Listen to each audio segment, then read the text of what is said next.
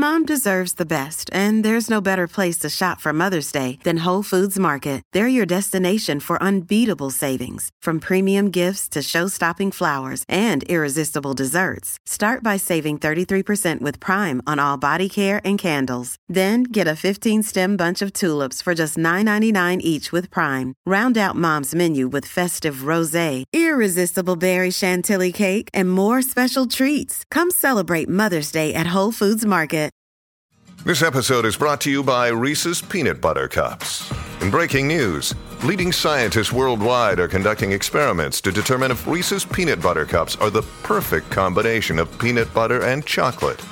However, it appears the study was inconclusive, as the scientists couldn't help but eat all the Reese's.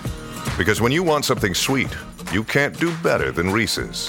Find Reese's now at a store near you. Another day is here, and you're ready for it. What to wear? Check. Breakfast, lunch, and dinner? Check. Planning for what's next and how to save for it? That's where Bank of America can help.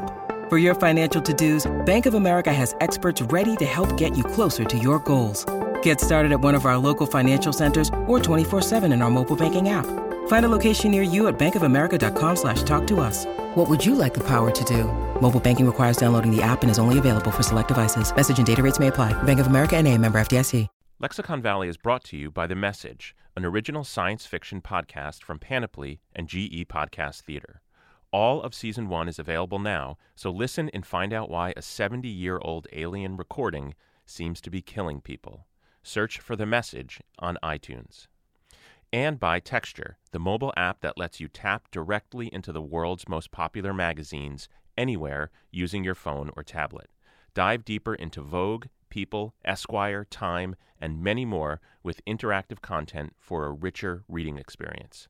Right now, try Texture for free at texture.com/lexicon. That's texture.com/lexicon. The following podcast contains explicit language.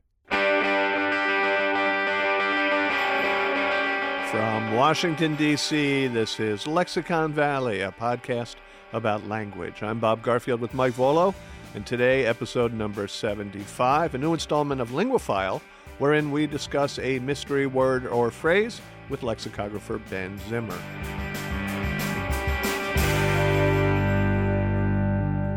Hey, Mikey. Hey, Bobby. How you doing, buddy? Splendid, thank you. And your own self? I'm great. Ben, how are you? And what is our clue?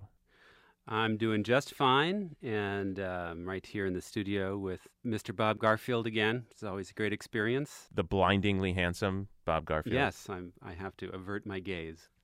So I got a great word for you guys, and this word, interestingly, is actually a number. 11. No, it's a number that actually works as a verb, if that helps. 86. Excuse me. 1, 2, 3, 4, 5, 6, 7, 8, 9. Mike went straight to the right number. Bob was going to count till he got there. Mike is correct with 86. So to 86, someone or something, how would you guys define that? Kill, right? It's to... Could be. To end, to terminate with, what's that expression? With extreme dispatch. To throw away, to cancel. You better 86 the 69 talk, Jer. Here come the girls. If his parents hadn't 86'd him, you two might have been bunkies at prep school. Definitely 86 the code. It sends the wrong message. Fucking guy just 86 to none. That's it. It's over. I'm burned out 86 to the showers. I'm sorry. I have to interrupt. I got that wrong. It's to terminate with extreme prejudice. There you go. Yeah, I apologize. Well, this is a great word, and it's another listener suggestion. This comes from none other than John Flansburgh of They Might Be Giants, one of my favorite bands. Well, that makes me ecstatic. I'm a huge fan of They Might Be Giants. I have come to be a fan of their children's music now that I have a child. Here Come the ABCs is, for my money, better than anything Sesame Street ever put out. I've got to ask you, how much of your money have you actually spent? On Here Come the ABCs, I actually own the disc. Oh, you do? I do. Okay, good. Yeah. Because I can predict the future. I don't know if you're aware I have that superpower. But my prediction is that sometime in the very near future, you will illegally copy some They Might Be Giants music to insert somewhere in this podcast. without compensating the band or its label in any way, shape, or form. I'm just saying. So John Flansburgh sent a note, and he said, as a guy who spends too much time in bars, for you and your friends at Lexicon Valley, 86th, what about it? So it does work its way into the lingo of bars and other places that serve people, or not, as the case may be. When a keg is kicked, as they say, or when they're refusing service to a customer who's perhaps been hitherto overserved. Exactly. That can be a little code that gets used for various purposes in the food industry. Some restaurants might have an 86 board where the waitstaff can look and see, we're out of that. It's been sort of crossed out. It's been 86th. Some even incorporate it into their computer system where they have codes to let people know, what's available and what's not. It's interesting because it's been part of this kind of restaurant jargon for quite a long time, and it persists to this day. If you have only one piece of Chilean sea bass in the fridge, does the executive chef warn the wait staff that we're at 85? That's an excellent question. Yeah, and how did we get to 86 exactly? It seems like such a random number. It does seem quite random, although people have come up with very clever explanations for why that number should apply to these different scenarios that we're talking about, where a restaurant is out of food or you want to get that drunk guy out of the bar. I'm going to go out on a limb here, and this is actually quite a limb because, as we've established, every single term you bring us derives in some way from the military or horse racing. But I'm going to say that this has nothing to do with horse racing. You forgot about nautical life. And boxing. And boxing. So there are actually 4 categories that are the source of all words. Okay, I'm ruling out horse racing and boxing. I'm not ruling out the military, but I think I might rule out the Navy. Well, one of the many, many explanations that have been given for 86 actually is nautical. Supposedly, a standard crew on British merchant ships would have 85, and so the 86th sailor would be left on shore. People tried to give it that nautical origin, but that's one of many that are simply spurious. Speaking of spurious, or spurious as I've pronounced it my whole life, probably incorrectly, and speaking of being incorrect, it occurs to me that my original answer about 86ing somebody or something was to kill it, and maybe I was conflating or confusing 86 with deep six, and that it actually has never meant killing something or someone, and that I was completely off on the wrong track. You're not off, but that meaning developed much later in the term's history. 86, I believe, since maybe the 1970s, has come to mean to kill, and perhaps influenced by deep six. But to kill someone is to dispatch them, as you said, and so you can see the metaphorical extension from the original source, which is really from the waitstaff having to convey the information that food is not available.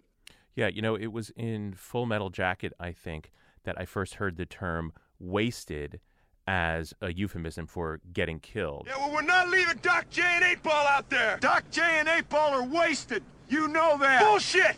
Come on, you guys. We got to go bring them back. Let's go get them. Let's do it. It strikes me that there's an extension of the metaphor there as well, right? Waste, rubbish, trash, garbage, something that you dispose of, something that you kill fits into the same category. When you first heard that usage of wasted, were you wasted? No, I wasn't. I was but a child. You were a child watching Full Metal Jacket? That's not exactly a kid's show. You know, Mr. Rogers, it ain't. We were going to leave the military out of this time. At least this time. We're not going to be talking about any military origins. And we're going to keep focused on the restaurant business and other places that serve people food. So how far back do you think this might go in that industry? I'm going to take a stab, and this is really not just a guess, but an extremely wild guess, but that it goes back to the early part of the 20th century or the latter part of the 19th century, and that it has to do with the volume of a barrel or something that has 86 units of area in it, and that's where I'm going to stack all my chips.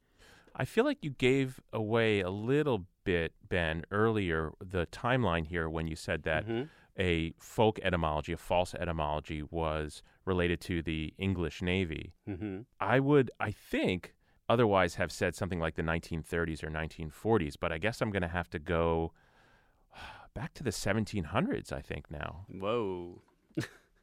Well, if we really did know that it had something to do with the British Navy, then maybe it would go back that far. But no, your first instinct was correct.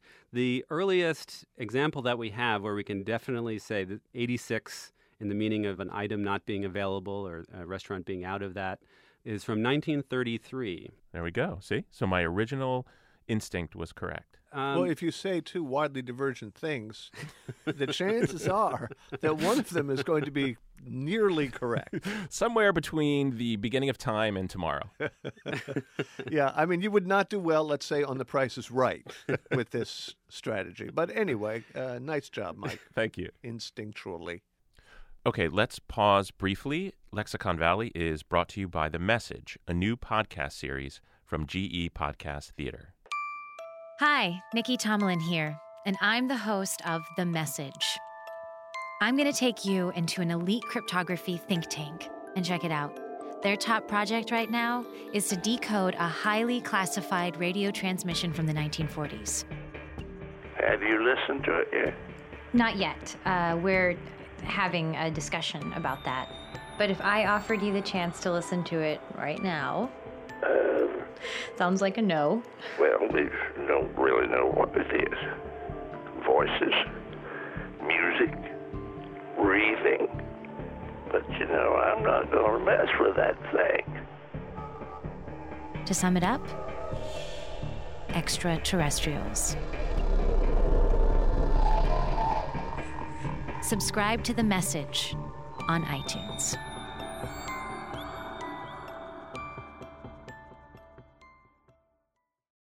All right, back to 86. So the 1933 example comes from a newspaper column by Walter Winchell, the famous New York columnist. He wrote for the New York Daily Mirror, and Winchell's column was syndicated all around the country. This particular example was discovered by a name that should be familiar to Lexicon Valley listeners, Barry Popik, who figured prominently in the episode about the Big Apple. And others. He pops up in a lot of our episodes. He certainly does. He's an intrepid word sleuth trying to pin down the earliest examples of lots of words and phrases, especially ones that are from New York.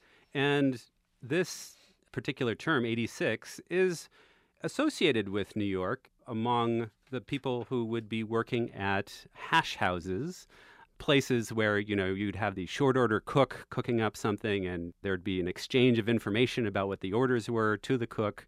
And that message sometimes would be rather coded. Like shorthand or like police broadcast codes or something else that we have to convey a lot of information in a very compact way very quickly. But, this particular lingo from the hash house to the lunch counters of, the soda jerks and so forth, it wasn't always very brief or numerical. And sometimes the coded language that was used would actually be quite elaborate and wasn't actually saving you any breath to say it. And so if you ordered 2 eggs on toast and you wanted them scrambled, you would hear the call to the cook, Adam and Eve on a raft, wreck 'em. Adam and Eve on a raft, wreck 'em. It sounds like something from a David Letterman top 10 list of short order names that sound real but aren't. Yeah, well, some of them are really ridiculous. I mean, I was just going through lists of these because various lists were floating around in newspapers as well as the journal American Speech. And so actually in 1936, American Speech had an article by a Columbia professor named Harold W. Bentley. The title was Linguistic Concoctions of the Soda Jerker. Bentley actually had his Columbia students go around to the different drugstores, lunch counters, and so forth around New York and collect these examples, and then they were published. And it's fascinating to read it because, sleeping hobos in a tent, rush them. I don't know. That could be one, Here's an example for ham and potato and cabbage. You could say, Noah's boy with Murphy carrying a wreath. I mean, that's longer than the original thing, so it's definitely not a shortcut at all. But there were also other codes. So, for instance, 95. 95 meant that a customer was walking out without paying. So, again, that could come in handy. If you just yelled out 95, then that would be easier than saying, hey, that guy is walking out without paying, Right, and you wouldn't alert the customer who was attempting to dine and dash that you were onto him. Exactly. And then there were comments on female customers, as could be expected, I guess, in coded language. So, for instance, 87 and a half meant that there was a girl at the table with her legs conspicuously crossed or otherwise attractive. So, Jesus. Check out the gams on that one is basically what 87 and a half meant. Is there any linguistic arena in life that sexism has not entered? I believe the actuary trade is relatively free of misogynistic and diminishing argot. Would you get a load of the morbidity on her? No, I don't think so. So we've got all these numbers floating around, and, again, well documented from the early 1930s, this whole code. And 86 is the only one that's actually survived. And because it's the one that has survived, continues not just in restaurant jargon, but more popularly with all these different meanings, including to kill or get rid of in some way. People continue to this day to come up with all sorts of interesting explanations. So we heard Bob speculate, well, it must have something to do with some unit of measurement that'd be used in a barrel and that sort of thing. And I think because it's so specifically a number, people assume, well, this can't just be arbitrary, right? There has to be some motivation that we can figure out. And many of the explanations that people have come up with have to do with New York landmarks. You mean like the Empire State Building, the Statue of Liberty? Empire State Building. Funny you should mention the Empire State Building. Well, it comes to mind when you say New York City landmark. Quite a prominent one, right? And I'm so embarrassed. I was going to go with the Javits Center. So if you've ever gone up to the top of the Empire State Building, or as far as they let you go up, do you know what floor you get out on? The observation deck? The observation deck, you know what floor? On the 87 and a half floor, where all the women cross their legs. Am I warm? They never let you go up to the 87 and a half floor. You got to stop at 86. Yeah, the Empire State Building has more floors than that, but that's where the observation deck is. So it's easy to think, oh, well, they kick everybody out of the elevator on 86. So maybe you could imagine the elevator attendant would say, 86, get out, or something like that. But doesn't that seem like something that would be well preserved in print, right? Somebody telling a story of the elevator operator saying exactly that? Now, remember, our first... Also, the Empire State Building, well, it was built in the 30s, so it would have been mighty quick for that elevator talk to find its way into the common parlance. That's correct. In fact, 1931 is when the Empire State Building was built. And let's remember that the first example we have in print is from Walter Winchell in 1933. And certainly he would have noted that. I mean, he was a New York guy. But interestingly, Walter Winchell is actually quoting one of his correspondents about soda jerk jargon from Hollywood. He's giving it as an example that's coming from California. He says nothing about a New York origin. Perhaps the most popular one that has to do with a particular New York landmark, not as famous as the Empire State Building, has to do with an old bar called Chumley's. Chumley's Bar is in the West Village. It's on Bedford Street. Well, actually, it dates back to the 20s. It's been closed since, I believe, 2007, and they're trying to reopen it now.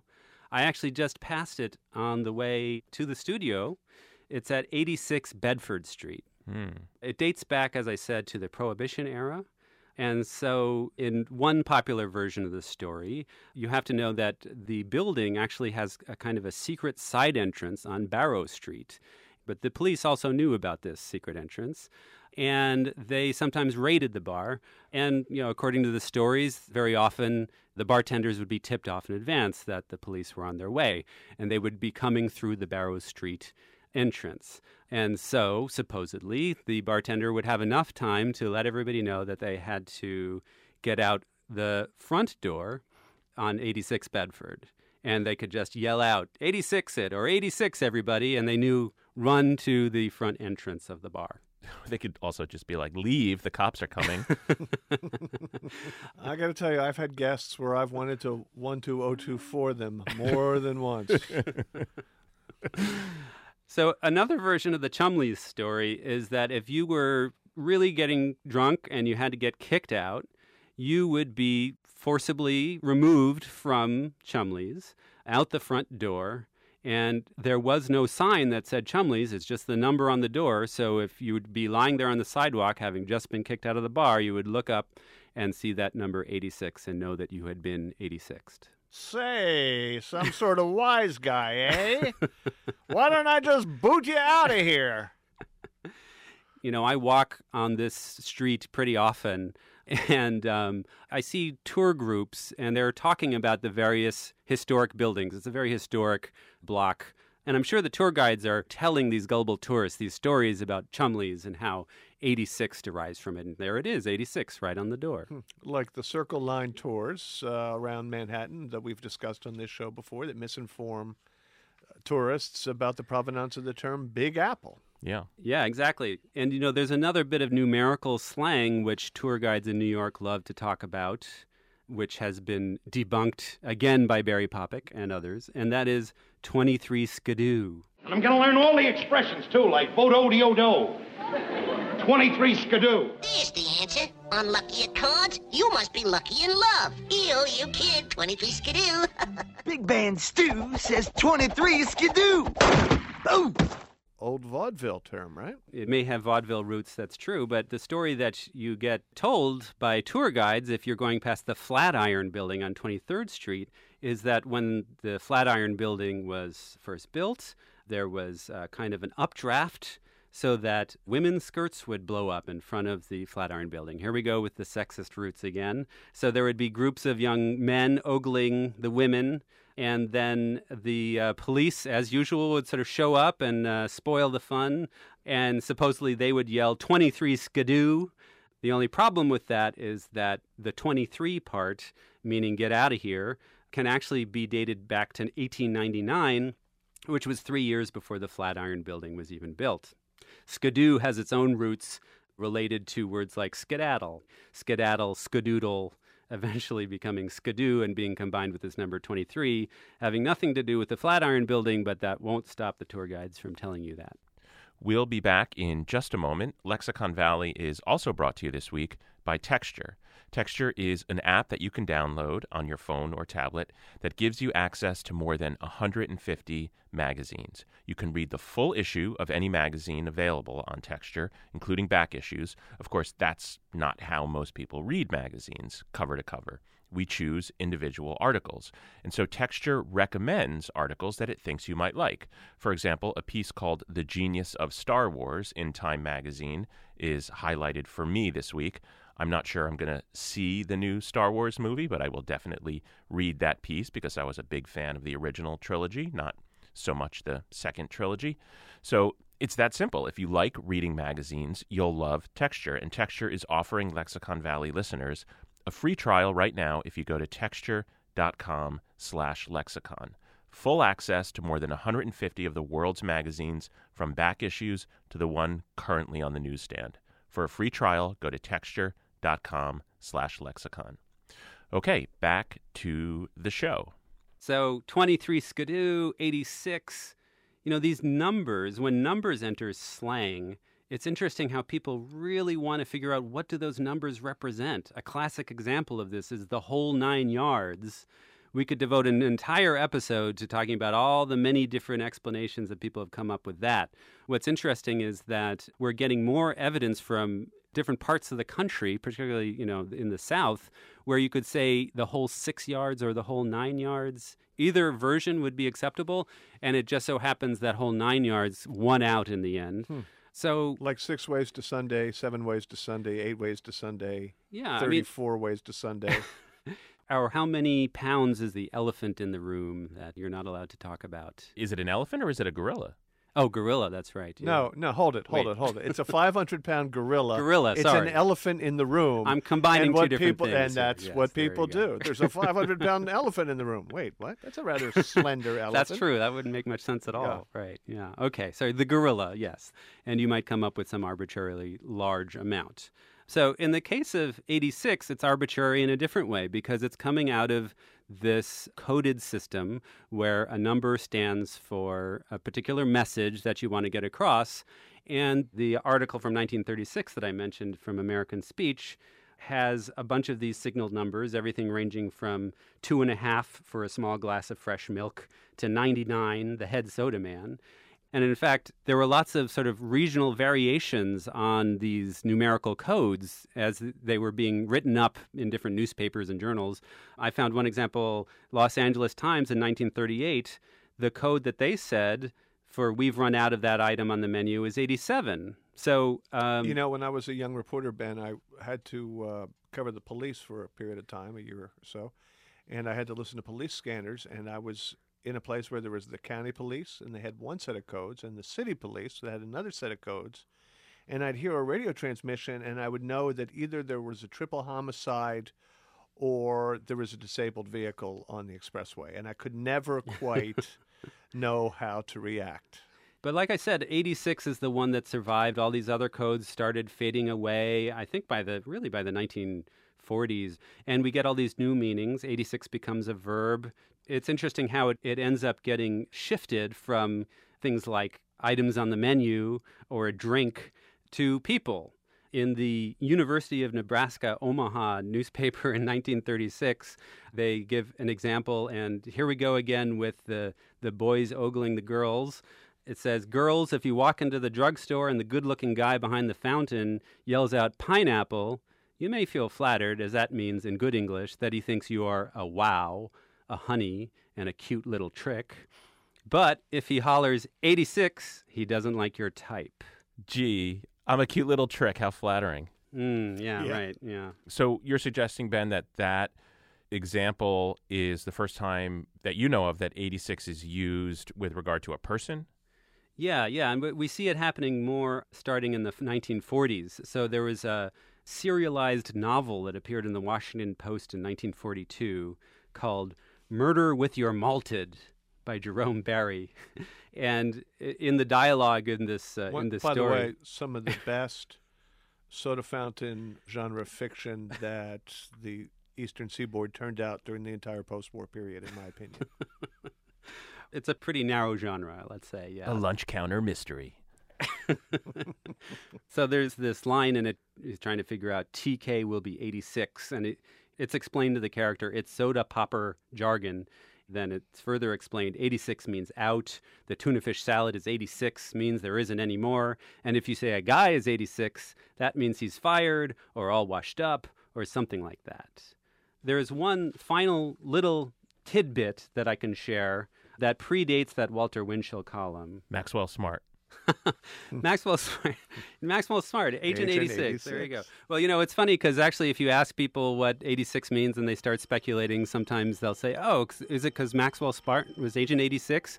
But that's backwards. I mean, the reason he was Agent 86 was because that was already a funny number. Right. If you're an agent and you have a code number, 86 is not a very glamorous Not a very auspicious number to boast. This is Smart. Maxwell Smart, Agent 86. One final tidbit, but I don't even know what to do with it, and slang experts don't know what to do with it. There was a play that was produced in 1927 called Burlesque, a comedy that was on Broadway, and it's got lots of colorful characters who drink a lot. There's an exchange in this play, Burlesque, where a waiter is talking to a couple of drunk customers, and he says, "If you need any scotch or gin, sir, my number is 86. And then later the waiter reminds them, he's 86. And like, 86, I know. And then the waiter leaves, and then one of them pulls out an enormous flask from his pocket. So that's from 1927. And was it a veiled reference to what we later understood as, a customer is very drunk and you had to do something with that person? It's hard to say. It seems like a real outlier because that whole idea of the drunk customer that you had to get rid of doesn't start showing up in print sources until the 1940s. Was this some code from 1927 that was understood as a kind of a veiled reference? We don't know. There's no way really of knowing. And so we have to keep digging. Maybe we'll find other examples that predate that Walter Winchell 1933 column that help flesh out the picture. But because this was secret language, it's very difficult to investigate. So we're still working on it. The word sleuths are still trying to figure out exactly what was going on in the late 20s and the early 30s with this word/number. Yeah, Barry Popick and you other word sleuths, get on the case. I did not even know that 86 was particular to the restaurant industry. So for me, this has all been an education, but it seems hard to believe that we've reached the end of our story here. I feel like there's more to be discovered. If you know anything else or think you know anything else about the number 86, then please write to us, lexiconvalley@slate.com. That's lexiconvalley@slate.com. You can follow us on Twitter @lexiconvalley, and please subscribe to our feed in the iTunes store where you can leave a rating and a review. Thanks to Ben Zimmer, who is the executive editor of vocabulary.com, where he will have more about the word and the number 86 on his Word Roots column this week. Andy Bowers is our executive producer. All right, Mikey, we done here? Yep, we are done. 86, Gator. You know a female that's rolling with the lynch mob. Watch your step because the gat is kept in the purse like my homegirl Yo-Yo. You gotta be down and you can't be a hoe, no. Cause if you are, I'll be the first one to bust you out. After my crew, I'll be the first one to rush you out. Get the picture, bitch, get the 86. If she wanna try mix, business and pleasure, make up your own mind.